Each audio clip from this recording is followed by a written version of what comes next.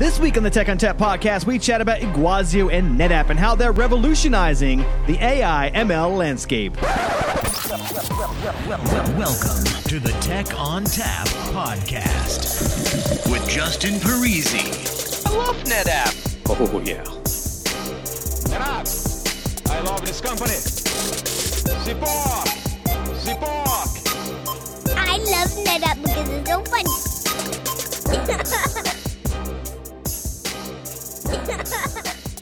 Hello and welcome to the Tech on Tap podcast. My name is Justin Parisi. I'm here in the studio, and actually it's not really a studio now. Actually, it is. It's my home studio. I have moved the podcast studio out of NetApp and into my house because I have to stay here for an indefinite period of time, as many of you are aware, and also under the same circumstances. But we're going to make this work. So today we're going to talk about a company called Iguazio. And to do that, I've invited a few guests, and we're doing all this remote. So on the phone with us today from NetApp, Hoseb Damelian. Hi, Hoseb. What do you do here at NetApp, and how do we reach you? Hey, Justin. This is Hoseb. I'm Senior Solutions Manager at NetApp. You can reach me out at HosebDM on Twitter. All right. Also on the phone with us, we have a couple of people from Iguazio. So Yaron Haviv. Hi, Yaron. What do you do, and how do we reach you? Hi, I'm Yaron. I'm founder and CTO for Iguazio. You can find me on LinkedIn, Twitter, etc. I blog a lot. My handle is at Yaron Haviv, my full name for Twitter. All right. And also on the phone with us today, Ori Levron. Hi, Ori. What do you do, and how do we reach you? Hi, Justin. Thank you for hosting us. I'm a VP of Business Development with Iguazio. Best to reach me is Oril, O-R-I-L, Iguazio.com. All right, excellent. And we'll include all that information in the blog that we post with this every week. So we want to learn more about Iguazio and what they do and who they are. So there's no one better on this call right now to do that than the CTO. So Yaron, tell us what this is all about. Great. First few words on myself for introduction. Prior to my days in Iguazio is like 4 or 5 years old. I was VP for data center and storage activities in a company called Mellanox, a very good partner of NetApp. And prior to that, another company called Voltaire, where actually the anecdote was the first customers we had was NetApp. But that was a while ago. So I'm pretty familiar with also the NetApp story and storage. I've worked on a lot of storage-related technologies. With that, what Iguazio did is essentially building a automated machine learning and data science platform in order to address the problem of moving from research, silos into production pipelines. Because essentially, those AI and machine learning things that we're building are designed for serving some intelligent application, where it's something that creates like real-time recommendations, or something that detects frauds, or something that analyzes sensor data and can predict failures or fix them, etc. And the big challenge today is that most of the technologies are serving the technology silo of research. People are running experiments, small scale. It's not really designed for high availability, production, scale, performance, etc. And what Iguazio is really doing is allowing you to develop a solution which incorporates a lot of data analytics and machine learning and build it in a way where in few clicks it actually is ready for production. And if you need to upgrade or change or monitor, everything is baked in.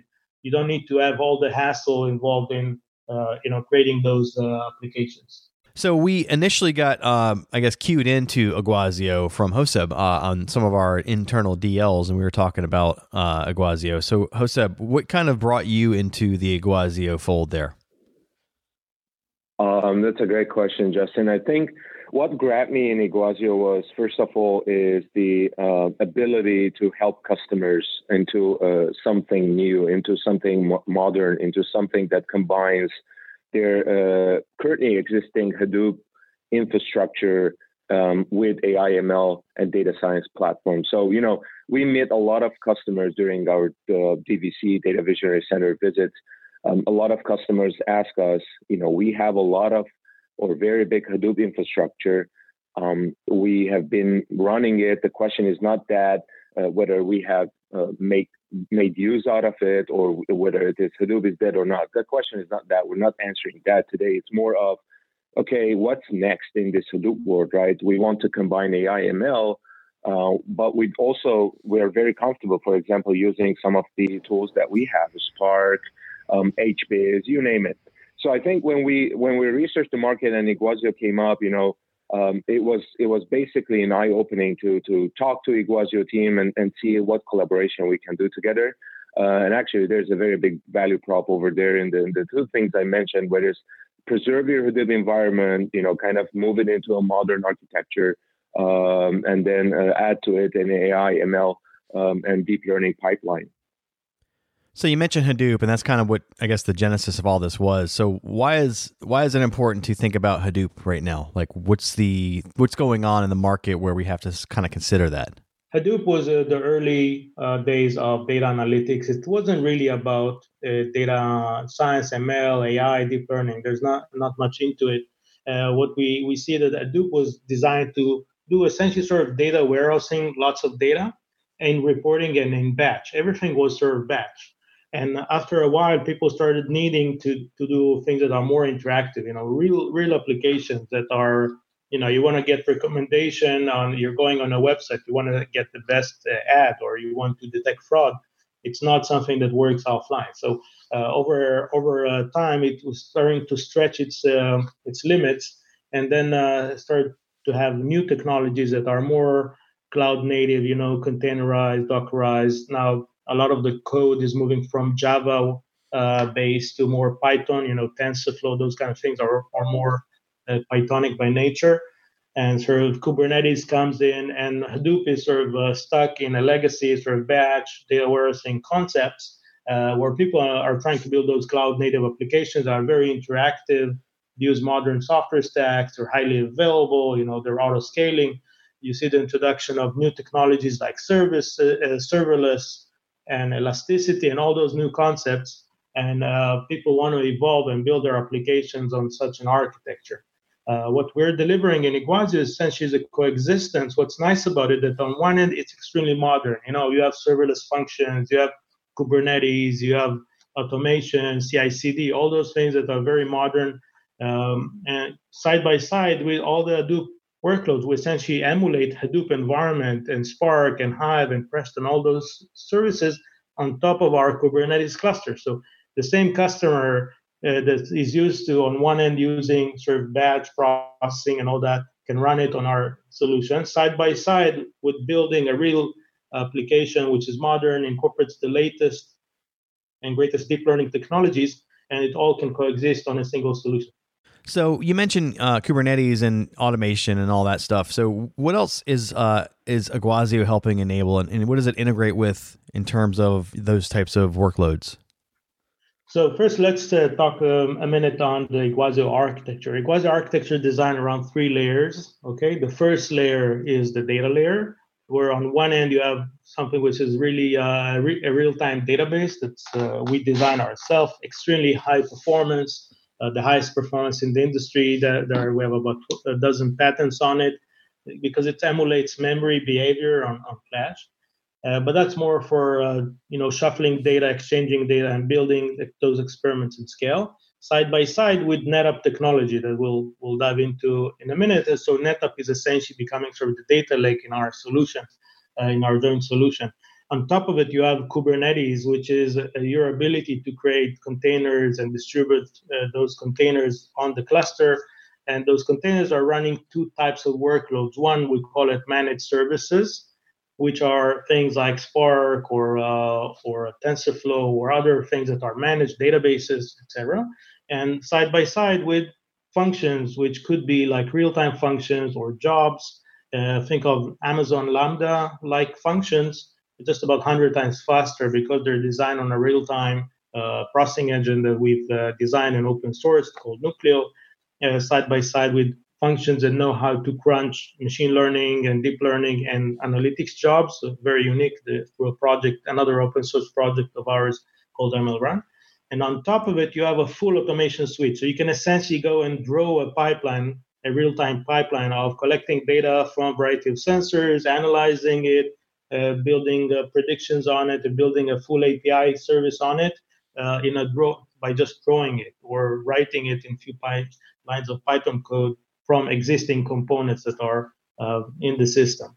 And all of that has full telemetry and monitoring and artifact management. And we're now introducing AutoML to essentially do some of the work for you when you're introducing machine learning algorithms.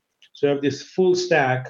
And Kubernetes is essential because this is the thing that allows us to spawn containers and workloads very quickly and scale them out and down as we need. So this way, it's very elastic, and you only use the amount of resources that you need.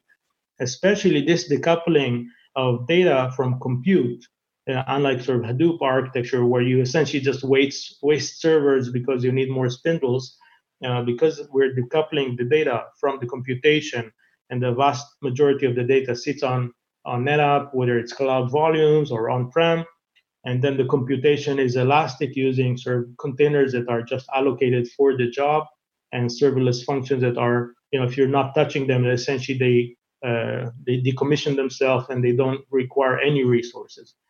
So that's allowing you extreme efficiency as well as scalability. You can scale computation independently and automatically, and you can scale data independently and automatically, and all of that working in a single system. So you've mentioned Kubernetes a few times here. Is that what you're standardizing on? Is there support for any other sort of automation suite, or is that's what you use? Yeah, first days, by the way, we're one of the early members of the CNCF, I think one of the first dozen members of CNCF. And we bet on Kubernetes very early on, already, I think 2 years ago or more. Our original design was based on Docker with our own automation, but after a short while, we figured out that we have to move to something more standard because there's too much work doing it yourself. We examined all the other architecture at the time. There was Swarm and Mesosphere and others, and we sort of took a bet on Kubernetes when it wasn't really a safe bet at those days. It was like very few people adopted it. And now we're happy, and everyone is essentially using Kubernetes. And there's also a great angle with NetApp because NetApp has good support for Kubernetes and the Trident drivers. So this allows us seamless integration with NetApp through Kubernetes. Excellent. So you've mentioned NetApp a few times, and I'm guessing that there's a collaboration with your company and ours. And I'm wondering what drives Iguazio to see the value that NetApp adds? Like, what sort of things do we offer that tie in nicely to what you're doing? And so we are working with NetApp, and also we'll talk about it in maybe a different occasion. NetApp is also one of our customers and using our solution. But essentially, when you think about it, we're providing elastic computation and a hybrid solution. One of the very unique things about Iguazio, it's a hybrid solution. If, for example, you go to Amazon, you have SageMaker and EMR and those things that are equivalent to our solution. But if you work with them, then you'll essentially can only work on NetApp. And if you want to do some work in the cloud and some work on-prem, or maybe play with Azure or Google, you're sort of stuck to one set of APIs. And it's not hybrid. What Iguazio provides is the same services that you'll find from the cloud providers, sometimes 10 times faster because of our sort of real-time heritage, and also in a hybrid fashion. We have customers, one of the banks, for example, is using us in Azure, in Amazon, and on-prem. And that, that's only possible if you're taking something which is neutral, which is not cloud specific. Now, when you're starting to build that, you see that the big problem is mobilizing the data. Okay, because if I want to do some work in the cloud, some work on-prem, I need a mechanism to replicate the data around the two locations. And this is really where one of the angles with NetApp is that first, NetApp is hybrid. You can consume NetApp storage everywhere, whether it's in the cloud or on-prem, whether it's a SaaS or a PaaS. You have all the flexibility there. And second is that you can just mobilize data automatically under the hood. So I can run a training job in the cloud, and then I could run the same job on-prem because NetApp essentially moved the data around. And I think the third angle is around all the integration around Kubernetes, because NetApp has this great integration with Trident. and all the versioning and snapshot technologies that we can just tie into NetApp technology here. We want to run an experiment and be able to have exactly the same result next time. We can create a clone or a snapshot and reuse it the next time we want to go back to that point. So the many different integration points where 1 + 1 = 3. Because we're hybrid, NetApp is hybrid, we're very performance oriented. NetApp is very performance oriented, and again, all the strategic work around Kubernetes is also same for both companies. And from NetApp perspective, I think that's spot on your own. I think what we are seeing also customers looking at is a gradual move from their, let's say, existing Hadoop architectures. We're mentioning Hadoop a lot on this call or on this recording. It's because a lot of customers have put investments in Hadoop analytics 2-3 years ago, and it's the time to refreshes or renewals. And everyone is again asking us what's new, and everyone is also telling us this is not going to be an overnight job. And that's one of the reasons NetApp Iguazio combination makes a perfect sense, because with our tools that we use, with our data movers, with our integration, as well as with NVIDIA, with ONTAP AI and the FlexPod AI, and the cloud integrations, we make this gradual move possible for our customers.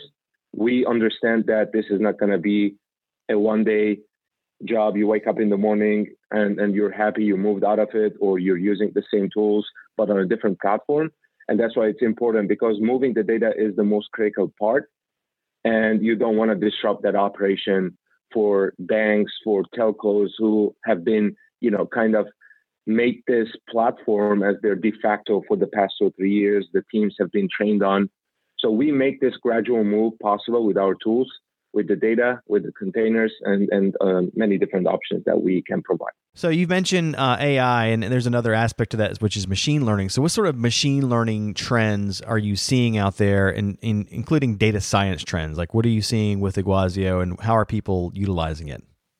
Yeah, so the biggest thing that we see is the move from research to building more and more online and interactive applications that leverage machine learning and AI. Okay, so again, the first thing that most companies do, they say, okay, you know what, let's build sort of a data lake, like throw all the data in, and then they start crunching it and they generate some nice reports, okay, and they send it to the boss, and the boss, that doesn't do much with it. But really, where you extract value from machine learning and AI, think about Google, Facebook, all those companies, they're using it in their real-time applications.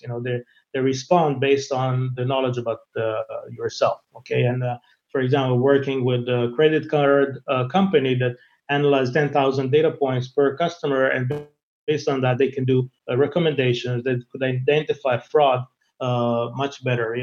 Reminds me of a use case. I was landing in SFO and pulling my credit card paying or my Uber app, and I'm trying to pay, and I got blocked.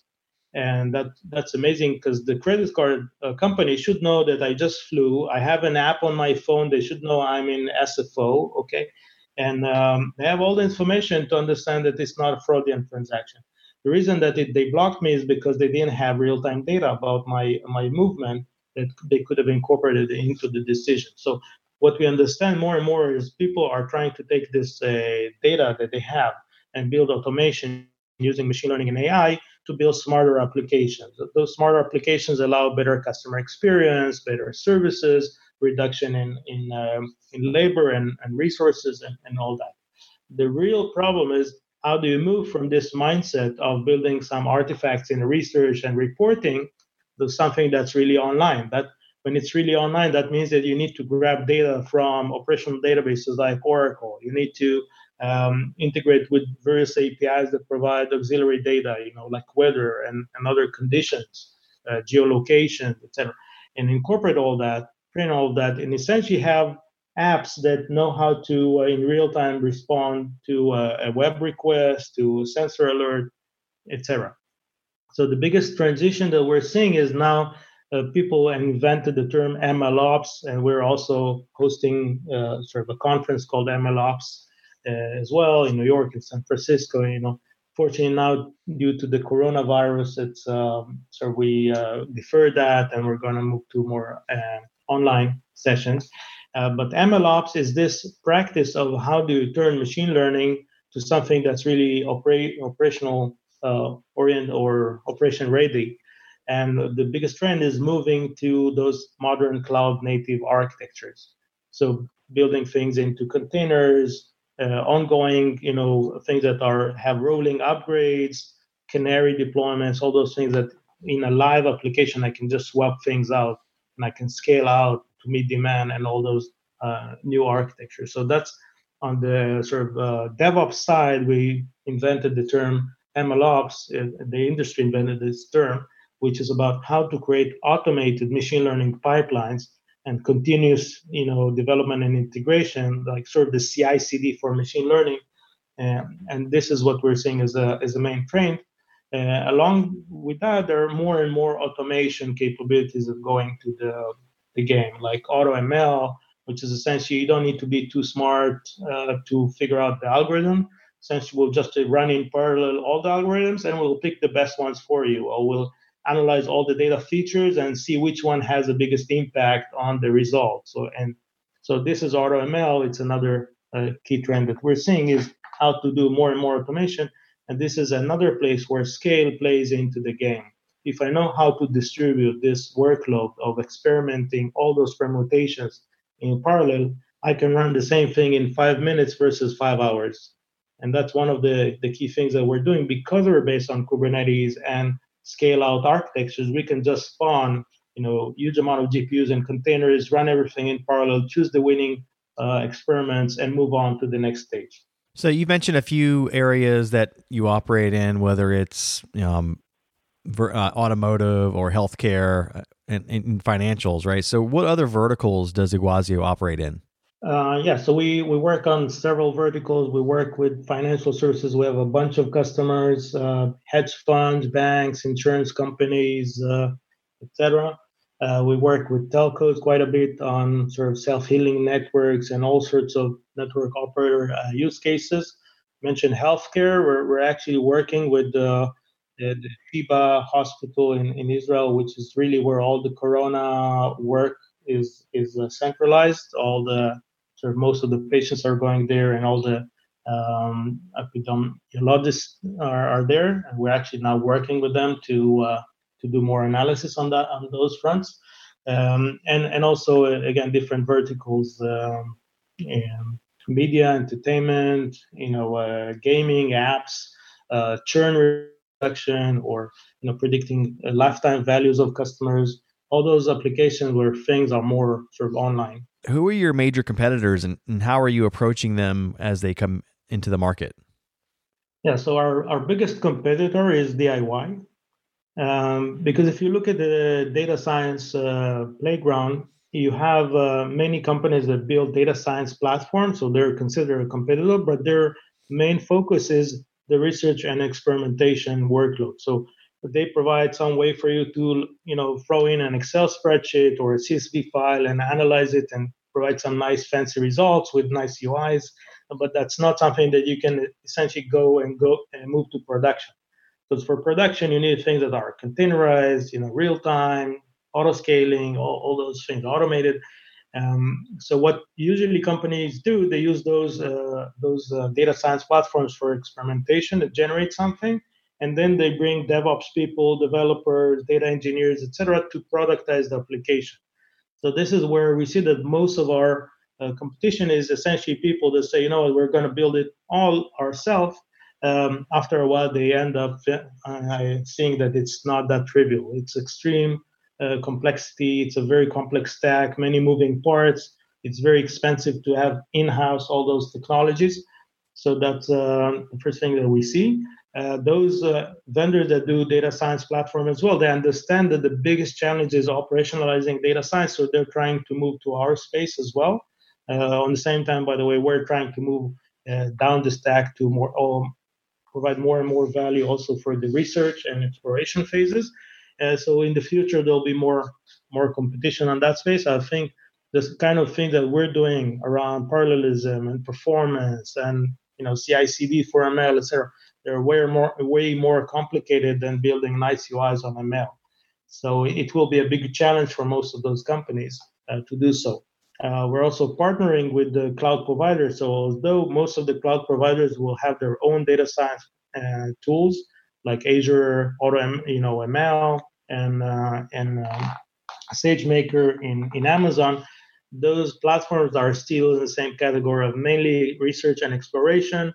They have some deployment, but that's nothing near to what we're doing. So what we see is that even in the cloud, in many cases, the cloud providers will work with us when it comes to things that require more scalability, performance, concurrency, automation. So those more online and real-time applications this is where we'll typically have a huge advantage.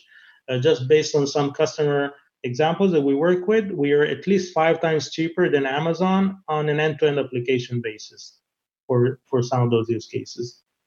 Just because the performance with very few virtual machines can process huge amounts of data, and where in Amazon or Azure, you'll just need to buy like 10 different services to build something. So you have the complexity of integrating all those components, and then eventually it will be spread out on your bill on many different rows. When you accumulate all of those, you'll find that Iguazio is about 5 times cheaper. So with Iguazio, do you help simplify the Amazon charges? Do you make it more apparent of where everything's going, or is it something that you have to kind of monitor from the cloud side? Yeah, actually, it's a very good point. The way we charge is by virtual machine. The way that Amazon charges is by like TPS and bouquet. There are like 5-6 different metrics for every service that they're going to measure on. I'll give you an example.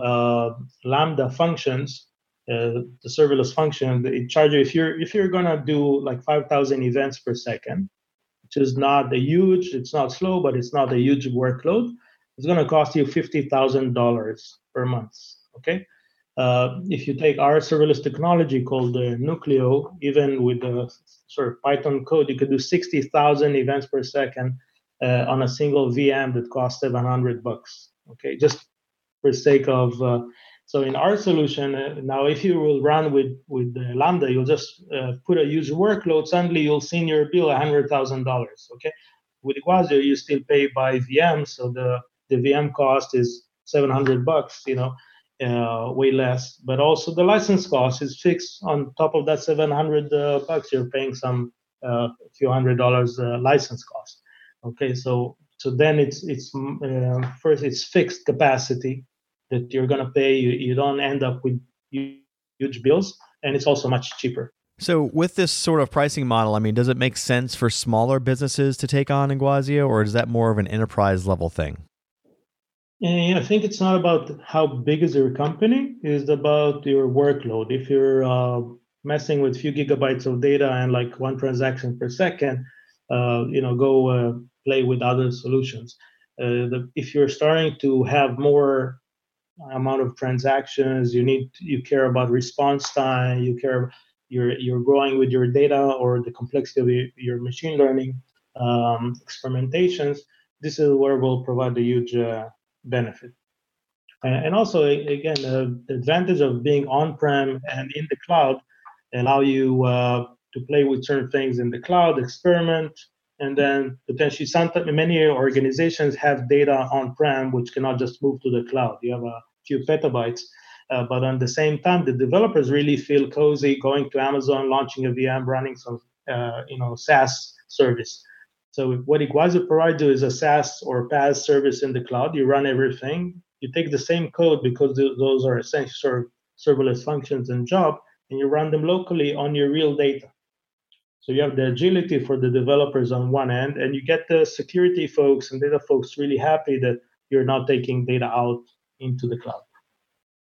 So does Iguazio offer any sort of like analysis ahead of time to kind of figure out if it makes sense to use your product, or is it just something that people try it out on their own? I think that once people really see the demo of how you build a huge pipeline with like very simple steps, this is usually where they say, okay, we want to just get it and start working with it. Because the amount of automation that we apply is huge. Beyond the performance, which is pretty cool, just the fact that you could build very complicated pipelines in like a notebook, data science notebook that any data scientist can understand. And under the hood, there's huge amount of automation that creates those containers and service functions and auto scales them and addresses all the aspects of computer distribution, distributed computing and scaling. This is a huge amount of work that there aren't many people. There are many people that know how to write, JavaScripts, and there are more and more people that know how to write data science code in Python. There aren't so many people that understand how to build distributed computing in high performance. What's unique about us that we've abstracted a lot of the complexity away. So, Hoseb, you mentioned ONTAP, how they integrate with us. Is there any other thing in the NetApp portfolio that we integrate with? Is it like StorageGRID, for example? Yeah, absolutely, Justin. So, S3, especially in the big data analytics world, is becoming kind of a favorable one, especially if you are talking to customers who have been using cloud for their analytics tools. If we're talking about Amazon, then S3 is becoming de facto, and then they would like to have S3 on premises, easier to spin up, spin down. But, if you think about it, of the integration of the different portfolio product from NetApp, it's more about, let's put it this way. If someone wants to do AI analytics, machine learning, they are going to use the ONTAP AI Flex for AI from our side, which is our ONTAP products combined with the NVIDIA GPUs, whether they are in DGXs or they are in Cisco servers or any other OEM server boxes. But what we're bringing now on top of the ONTAP AI Flex for AI is basically now the AI pipeline, and our integration with Trident is also another product in the portfolio that perfectly suits the Iguazio motion here, since, if we are running on Kubernetes, then the integration of the storage within the pipeline, making data scientists, data engineers access that huge amounts of data by simple clicks on in their Kubernetes or Kubeflow cluster or whatever tools they are using on top of the containers is becoming very, very, very, very needed and very much, desired for the data engineers, data scientists. Having said that, the integration again with the GPUs bring another value, which Yaron probably can touch base on, which is the GPU as a service. So Yaron, I know you guys were working on something similar, so maybe you can enlighten that part of the business as well. Sure, thanks. I've presented GPU as a service in several conferences, both in NVIDIA, GTC, as well as KubeCon. The big challenge that many people have, GPU is a sort of expensive. It's very powerful. You can get huge amount of parallelism for especially deep learning algorithms, but now more and more even with machine learning algorithms and data analytics code using the NVIDIA Rapids library. The problem that's still while you can take CPUs and card them and create like virtual CPUs and every container will get its fair share, it's much harder to do so on GPU. So one of the things, because we have sort of dynamic scaling and movement, and we have sort of real-time data fabric where we can run the same application around 5 containers or 1 container just the same. So one of the things that we did is saying, when you're running a job, what we do, we automatically dynamically allocate GPUs for that job from a pool. We distribute the application and go around those few containers that run the applications, run the job. When it finishes, we sort of snapshot all the data from the job, collect all the data from the job, and free up the GPUs. So that means if I have a dozen of GPUs, I don't have like the current practices. I'm getting a VM with my app, I'm pinning it into a GPU, I'm going to lunch, I'm still paying the same cost of the GPU. I'm running and writing my code and I have a GPU, I'm wasting huge amount of power and resources. And also when I'm allocating a single GPU to a single person, that means that if he needs to run a big job that would benefit from running the same job on 4 GPUs, he just can't do it because the current practice today is sort of partitioning. Each one gets a slice. The way that we're doing it is differently. We're essentially pooling resources. We take all the GPUs, we own them. Everyone that runs a job will get a bunch of GPUs. We distribute the app on those, a bunch of GPUs, and free them up. So you gain two things. One is that you accelerate your performance significantly. It could be 10 times faster because you're pulling multiple GPUs into the same app, or even 100 times faster just by looking at the value of GPUs. The second is you reduce your bill significantly because the same resources are now fully utilized. And we have other technologies, even within the serverless technology, that know how to maximize the parallelism of the GPU itself. We've done benchmark where in Nucleo, the serverless engine that we have, against a simple code that you write yourself, was 4 times faster. Just moving your code into a Nucleo function with GPU, because Nucleo knows how to manage the GPU resources in sort of a parallel way. So through that, it provides simplicity on one end, but also saves huge amount of time for the data scientists, and eventually also save huge amount of cost. So Yaron, I understand that you guys are leveraging something called Kubeflow. So could you first tell us what Kubeflow is, and then how Iguazio is leveraging Kubeflow? Yeah, so Kubeflow is a set of data science and machine learning tools on top of Kubernetes. It's an open source project led by Google, and provides sort of all two or a few elements. One is small, automation layers called operators to run various workloads in a parallel mechanism over Kubernetes. For example, you can run your deep learning job and you want to distribute it on 5 containers on Kubernetes. There is an operator called MPI job to do so. So there are a few of those operators to run different workloads. And the second thing, there's something called Kubeflow pipelines, which is a mechanism to build pipelines like graphs, saying, for example, I need to do data collection, and then I need to do data analytics and prepare the data. And then I may want to run some training and then some testing, etc. So that's a pipeline or a DAG that you want to build. People are familiar with things like Airflow or Jenkins, are in the same ballpark, but more oriented towards machine learning and AI. The challenge with that is any open source project, especially new ones, that it's very hard to make this thing work, especially when you're starting to integrate data around it, when people want everything control, where you need to provide user security, that every user that runs something falls under a certain set of restrictions and data access policies.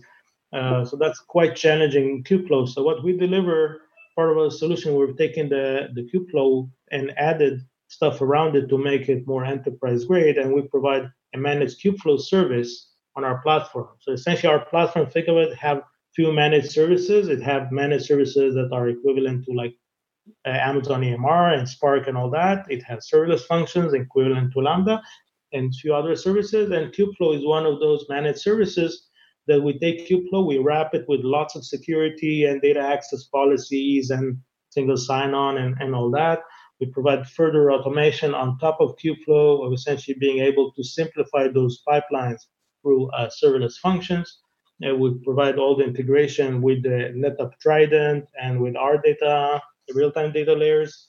So now a user that wants to play with Kubeflow, which is becoming the dominant for machine learning operations or sort of DevOps for machine learning facility, they could just consume it as a service and not install all the various components, make sure it works. Every time there's a version change, do it again and again. Now you can just go and consume it as a service. So, Yaron, one question from my side. We're getting a lot of this requests or questions from the field, NetApp field, or the customers. So, what if someone still uses Spark and other tools? Do you guys preserve those tools? So, do you still, if someone switches to Iguazio or starts using Iguazio, do you still support those tools? Yes, of course. So there are a few ways about it. The biggest challenge with Hadoop migrations is usually the data, not necessarily the computation, because people have, data have gravity. They may have things on Hadoop. So all the tools that we have on our platform, all those services that manage Spark, Hive, Presto, as well as all the data science things, the TensorFlows and the Kubeflows, they can work against data in the Hadoop cluster. And there's also some Hadoop emulation. They could use some of the Hadoop tools to do so on our platform against external data. You could also have Hadoop emulation on top of Kubernetes for data on NetApp and on Iguazio. And and do exactly the same. So the typical use case that we'll see, the Hadoop has its own scheduler, something called Yarn. It's extremely ancient, and one of the biggest challenges we see in Hadoop is that because some companies sort of closed doors like MapR and Cloudera and Hortonworks are sort of shrinking. There is a very big problem about maintenance of the Hadoop code. So the first thing people would like to move from Hadoop and Yarn away would be the actual computation frameworks like Spark, etc. So that's very easy migration. They could actually work with Elastic Spark, which looks exactly like the one that they have on Hadoop, just running on our Kubernetes service, and attach it to data on Hadoop. They could also do the other way around, by the way. They can run Spark on their cluster and use a jar, Java library, plug it in their Spark, and access the Iguazio cluster from the other way around. Although I see that that's less and less being used. That was our original approach a few years ago, because we came as a solution that attaches to Hadoop clusters. But over time, we saw that more and more people are trying to leave Hadoop, especially on the software side, the computation frameworks. No one really uses MapReduce or Pig or some of those ancient tools anymore. The real focus is on more modern services like Spark, Presto, etc., that are being containerized and moved to Kubernetes. And then just attaching those to your existing data lake that will be with HDFS. So as far as Iguazio goes, do you have any place that I can go to look for more information? I mean, is it just the website? Do you have video demos on YouTube? What sort of resources are out there? So there are a lot of resources. So you can find my blogs in Towards Data Science. I have a bunch of those. I'm also writing for other publications. You could go to Iguazio website. We have many Git repos. Many of the technologies that I mentioned are open source. I think we have about 30 Git repos. We have full suites of demos. So we have demos of, for example, real-time face recognition demo. It includes everything from the software that capture images on your laptop to pushing it up to the cloud, to analyzing the images, tagging images, serving those. We have examples on like predictive maintenance, anywhere from simulators that generate fake data for sensors and analyzing those to actually showing trends of failures and anomalies on stuff. So we created full demos. Just one of the power, as I mentioned before, is the ability to build very complex solutions in a very simple way using sort of serverless building blocks. So that's why we build those complex end-to-end solutions that people can see how the transition to Iguazio make all those things that are usually a 12-month project, something that you can just go and assemble and run. And Jose, what about from the NetApp side? Do we have anything on our end? Yeah, definitely. So we have came up with a blog post that you can see it on my blog post or on my blog page on NetApp, as well as the solution brief we have. So for NetApp folks, they can either reach out to me or they can go to the field portal or the blog post repository and they can pull up the Iguazio blog. Excellent. All right, Hoseb, Yaron, and Ori, thanks for joining us today and telling us all about what's great with Iguazio and NetApp. All right, that music tells me it's time to go. If you'd like to get in touch with us, send us an email to podcast@netapp.com or send us a tweet @netapp. As always, if you'd like to subscribe, find us on iTunes, Spotify, Google Play, iHeartRadio, SoundCloud, Stitcher, or via TechOnTapPodcast.com. If you like the show today, leave us a review. On behalf of the entire Tech on Tap podcast team, I'd like to thank Hoseb Dermilion, Yaron Habib, and Ori Levron for joining us today. As always, thanks for listening. Oh, yeah.